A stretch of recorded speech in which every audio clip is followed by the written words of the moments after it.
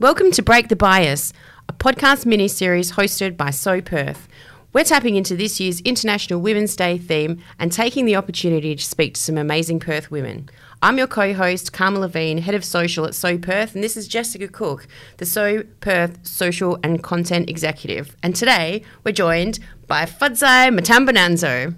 Hi, how are you? Hello. Hello. So nice to have you here. No, thanks for having me. So Fadzai is the CEO at Avenues Australia, which is a leading NDIS service provider specialising in supporting clients with highly complex and interrelated disability support needs. Founder of the African Dream Foundation, which uses education as a tool to tackle poverty in Africa and empower youth. She holds board roles in several not-for-profit organisations and is passionate about education and its role in addressing the root causes of poverty. Okay, great. So that was a great introduction, but we'd like to hear it from Fadzai herself. So tell us a little bit about yourself and your journey. Yeah, look, first of all, thank you so much for having me on this podcast. I feel a bit honoured. I don't know. Of course. Yeah, look, my journey has been quite fast and diverse.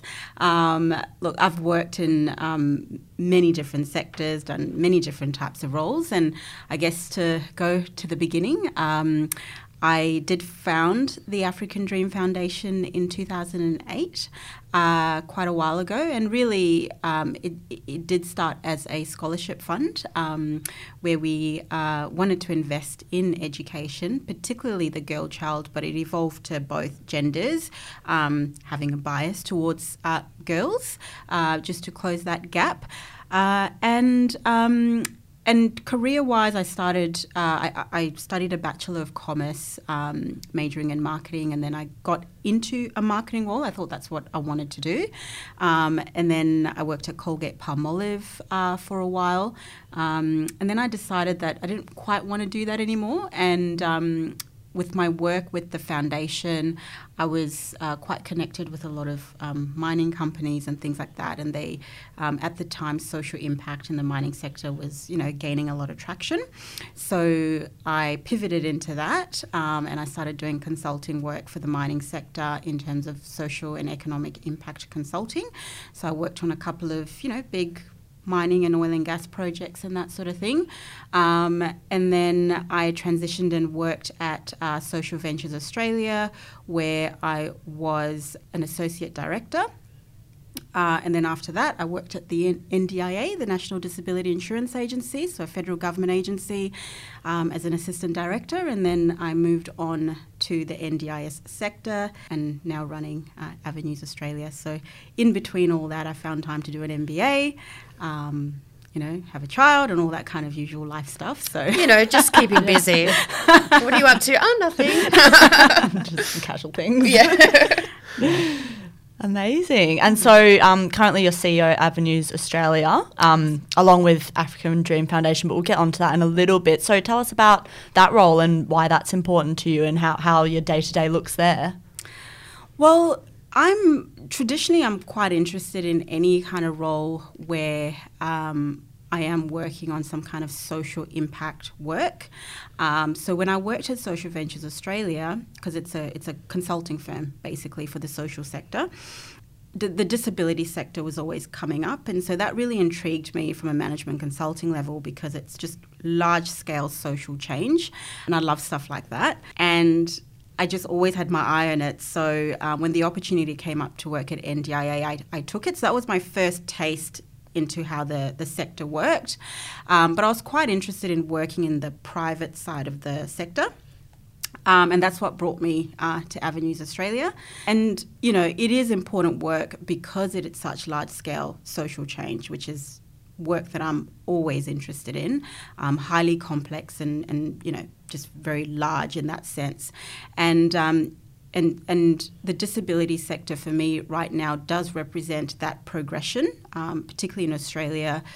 The disability sector, particularly, we are a world leader. So what we are doing in NDIS is the first in the world, and it is the largest social change Australia has experienced since Medicare. And it's going to be bigger than Medicare, by the way. It's looking at the moment and the trajectory that it's going. So I think people with disability do deserve that, and they have waited such a long time for such change in the way that they are supported to, live normal lives like everybody else. And my mother as well inspired me as well to work in this sector. So that's really what keeps me here and keeps me enjoying what I do. And Yeah, good. And how did your mother inspire you? Is there a particular reason that she was the inspiration, or?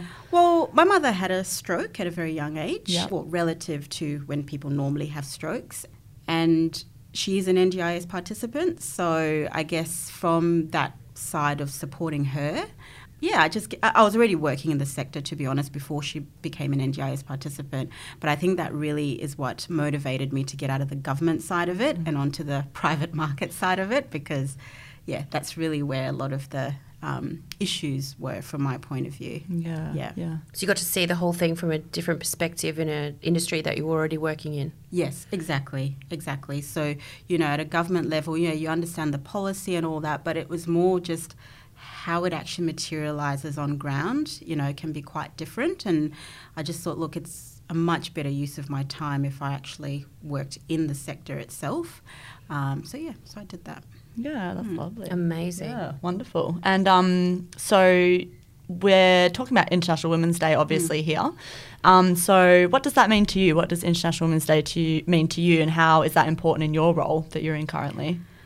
Well, International Women's Day, I'm always really conflicted with days like this because they're so important, because, we need days like this to have a voice, talk about important issues, the biases that exist for women, and they haven't gone away, unfortunately. In my career, I've experienced them, but I guess for me, International Women's Day, the ultimate International Women's Day for me will be the last one that we ever need to have. Amen. Yes. We were having that exact conversation this morning. If we say as a society, this year is the last one ever and we'll never need them again because, we've got there now. Wouldn't that be great? Yeah. That will be the best International Day of all time. Yeah. Until then, we do it because it needs to be done. But I do long for a day where we don't need days like this. And even, the International Women's Day breakfast I went to this morning, it really was a stark reminder that we still need days like this, and also making sure that days like this are representative of women and women's experiences, because even amongst us women, we also have diversity in our experiences as women. And I think that in itself also needs to be represented in the mainstream as well. Sometimes we forget some of our privilege as women in the Western world, and until all women have gender equality, I think we've still got a lot of work to do, so I couldn't agree more. Yeah. You couldn't have put it better, really. Yeah. Agreed with everything there. Yeah. We're nodding furiously. Yeah. And is there any particular women who inspire you or have inspired you throughout your career or life? Oh, look, my mother, without sounding really cliche, probably the biggest influence of my life.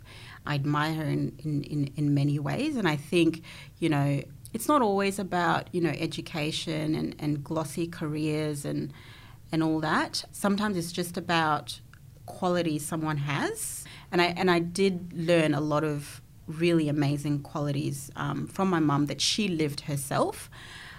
But I guess more famous women, I definitely say for me, someone like Oprah Winfrey is someone I really look up to.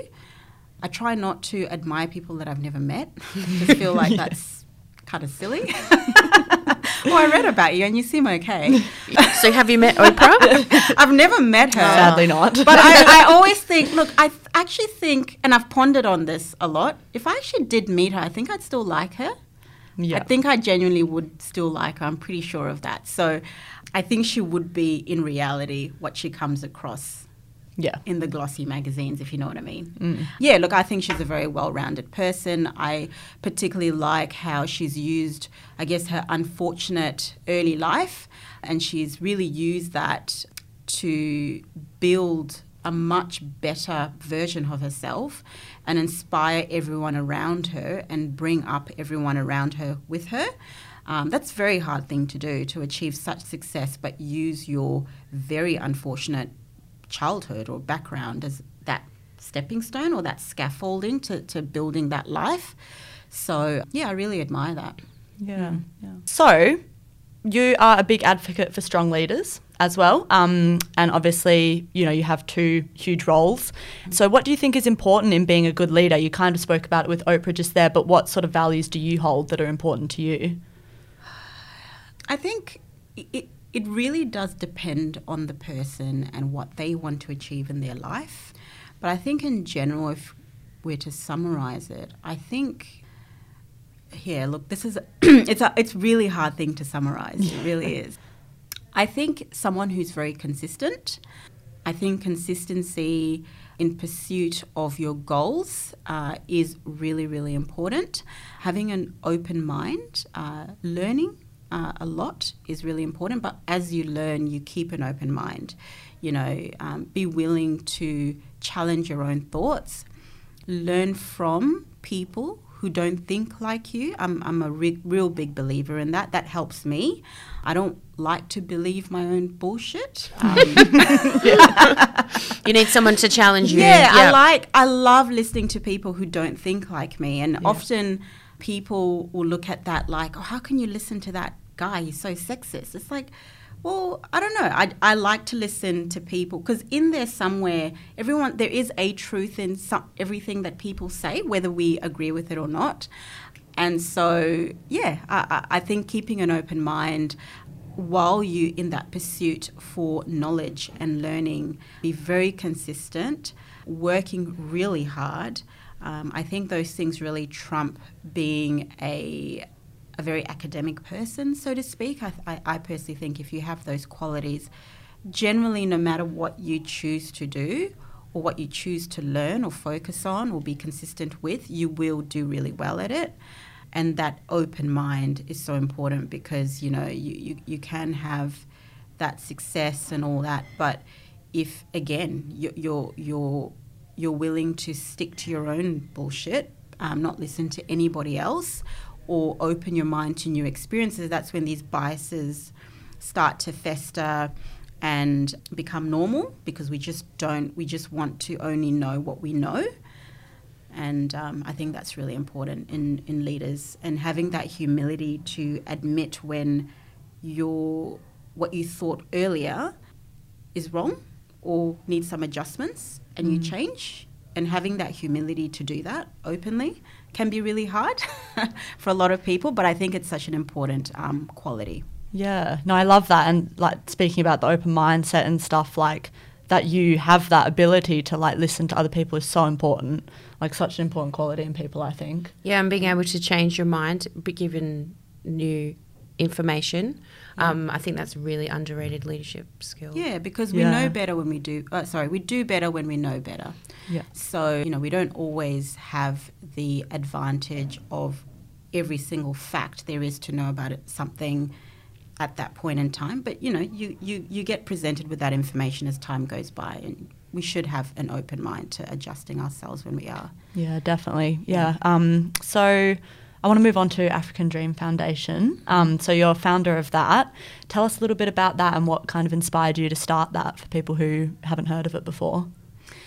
Yeah, look, I think ultimately I do believe education is key, particularly in developing countries. But it's a lot more than that because, there are a lot of people who are educated as well. But it's about that opportunity as well when someone has the education. But it's also the exposure that young people have to the outside world. So I was really passionate about education, and I still am. But back then, that really was what drove me because I guess the key part is that where I'm from in Zimbabwe in particular, which is where a lot of the work started, is that some of the smartest and brightest people are actually from the poorest backgrounds. And that's what is the irony of it over there. And so and what really is stopping them is opportunity, opportunity to further themselves and to better themselves. But I'm often extremely humbled at how someone can have nothing but be so persistent and thirsty for that knowledge and be so smart, and it's just opportunity that's getting in the way. And that's such a waste of a person's mind, and society does miss out a lot on those types of experiences. And again, you know, I personally would probably say, even growing up in Zimbabwe, I probably came from a more privileged background as well.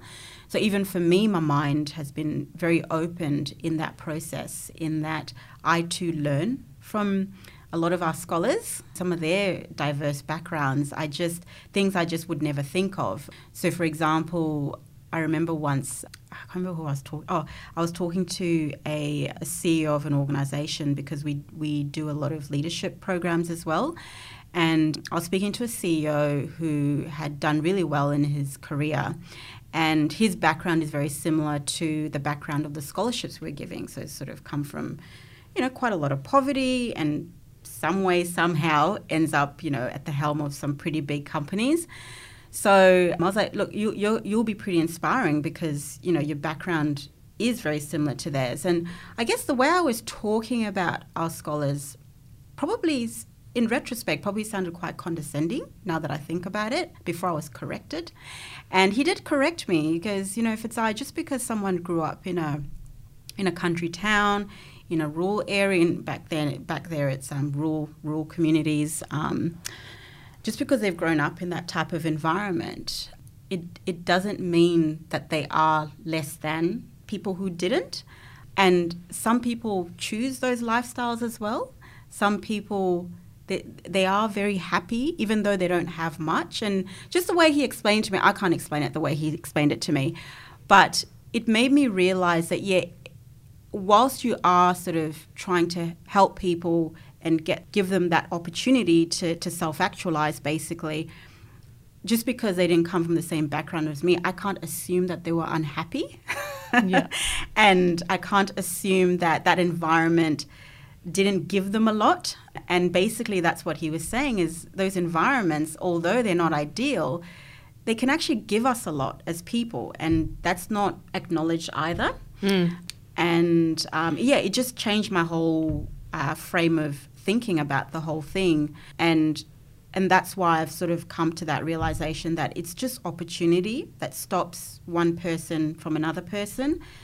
And sometimes that diversity in background actually makes someone richer in a way, because the way they look at the world is can be a lot richer than someone who maybe came from a more, what you'd say, a more privileged background, and I'm saying that in inverted commas.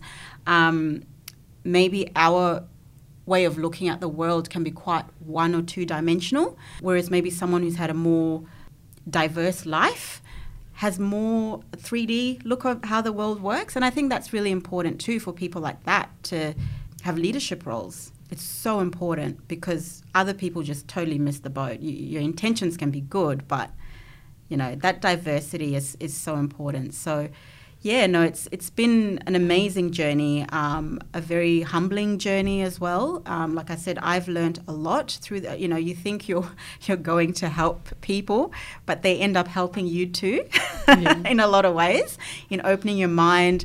Like I say, very smart people, and I'm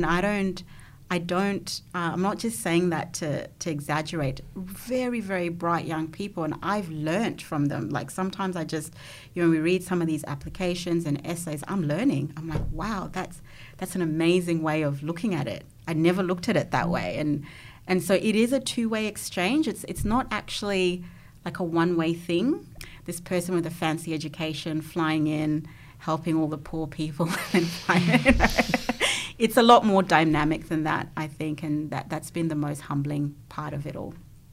And how is it more logistically, I guess, that you make sure that the people that you're helping have these opportunities? It's been really hard with COVID. I'm not gonna lie. The travel restrictions, and when you have things like that, you really want to reduce the administrative burden of operating as much as possible so that you can really focus on the good stuff. So COVID does complicate a lot of things. And so I guess in terms of the logistics, I don't know if that's what you were referring to, it's made it quite challenging, very challenging. And it looks like COVID will be here for a long time. So I think we definitely have to redesign and relook at how and what that looks like. Yeah. It's because it's all very well and good for us to say, oh, you just can deliver that kind of help online, but we're talking about potentially, rural areas of Africa, which online is not necessarily, again, that's maybe a little bit of our privilege. It's not necessarily the easiest thing to do. Exactly. I think, there's just some things where there is no substitute for it, and these are the realities, these are the barriers, and it makes you realise that a simple thing like a pandemic, and no, it's not so simple, but to us it's simple because we've solved the problem fairly easily. I mean, we're here having this podcast, we've figured out a way to just make life go on, but I think it's not as simple for everybody. And and it could entrench more disadvantage, I think, COVID. And it does make you think about digital inclusion a lot more, definitely. And, how we can really kind of fast track that for people who don't have as much access to the digital world, because that is going to further entrench disadvantage in our society for sure. So definitely thinking about how we change our value proposition as a scholarship fund, and how we can still be targeting our most financially disadvantaged, and I'll say financially, and that's the other word I had to add in there to be more conscious of the wording. People who are more financially disadvantaged, I think it does require a lot more planning and thought and strategizing as to how we still keep targeting the most financially disadvantaged, who are the most excluded in terms of in the digital world, and how we include them. Yeah. And so when you speak about the scholarships that you provide, can you kind of expand on, like, what sort of scholarships do you mean when you talk about that, and how does the application process kind of go for these people? Yeah, so the scholarships are for university. Some of them are in the later stages of high school. So we found initially we used to give scholarships for primary school and high school. But I guess a closer look at the data, you just find that a lot of the dropout happens towards the later years of high school. I guess their year 10 equivalent, A-levels, O-levels. And so making sure that our brightest minds don't drop out at such a crucial time of finishing high school. And normally it's people we've also identified that we would actually then transition them to university. But majority of them, they do apply when they get to the university level, because that is the biggest barrier to education. And financially? Financially. And staying in university. And so it's not unusual to see people who are 30 and are still probably in their first year of university, because they just save a bit of money, they do a little bit, and that's sort of not a good way to do higher education. So it is universities. We do partner with universities as well, but we also, in terms of recruiting the scholarships, we do it directly through schools and the local communities and church groups and things like that. And people apply, and usually through their schools, and their schools will send us the applications, or they'll just send it directly to the organisation. And it's really more about the leadership potential that we're looking for. It's not really about, it's obviously academic scholarship, but it's not purely academics. It's the leadership potential and qualities that the person could have if they were given the opportunities that we all need. So, I hope that answers your question. No, that's awesome. And so obviously this is all about, upskilling and educating the African youth. What could this mean for our future? Why is it so important, and why do you think it needs to be addressed? Look, it's really, really, really important, because, I've got a couple of family members who still live in Zimbabwe and other African countries, and, I guess this problem exists everywhere, but recruiting quality applicants, this is the impact of it in terms of how an economy functions, how productive an economy is, the quality of the talent in that economy to pick from as well. That all really has a trickle-down effect on how efficient a country operates, and that to me is really important. Once someone graduates, they get their job and they're fine. After that, you go, yep, all good. But now you're sort of looking at those more systemic outcomes, that the more successful you are in whatever industry you choose. I mean, most of our scholars, without sounding cliche, they are doctors and accountants and lawyers. That's the majority of them.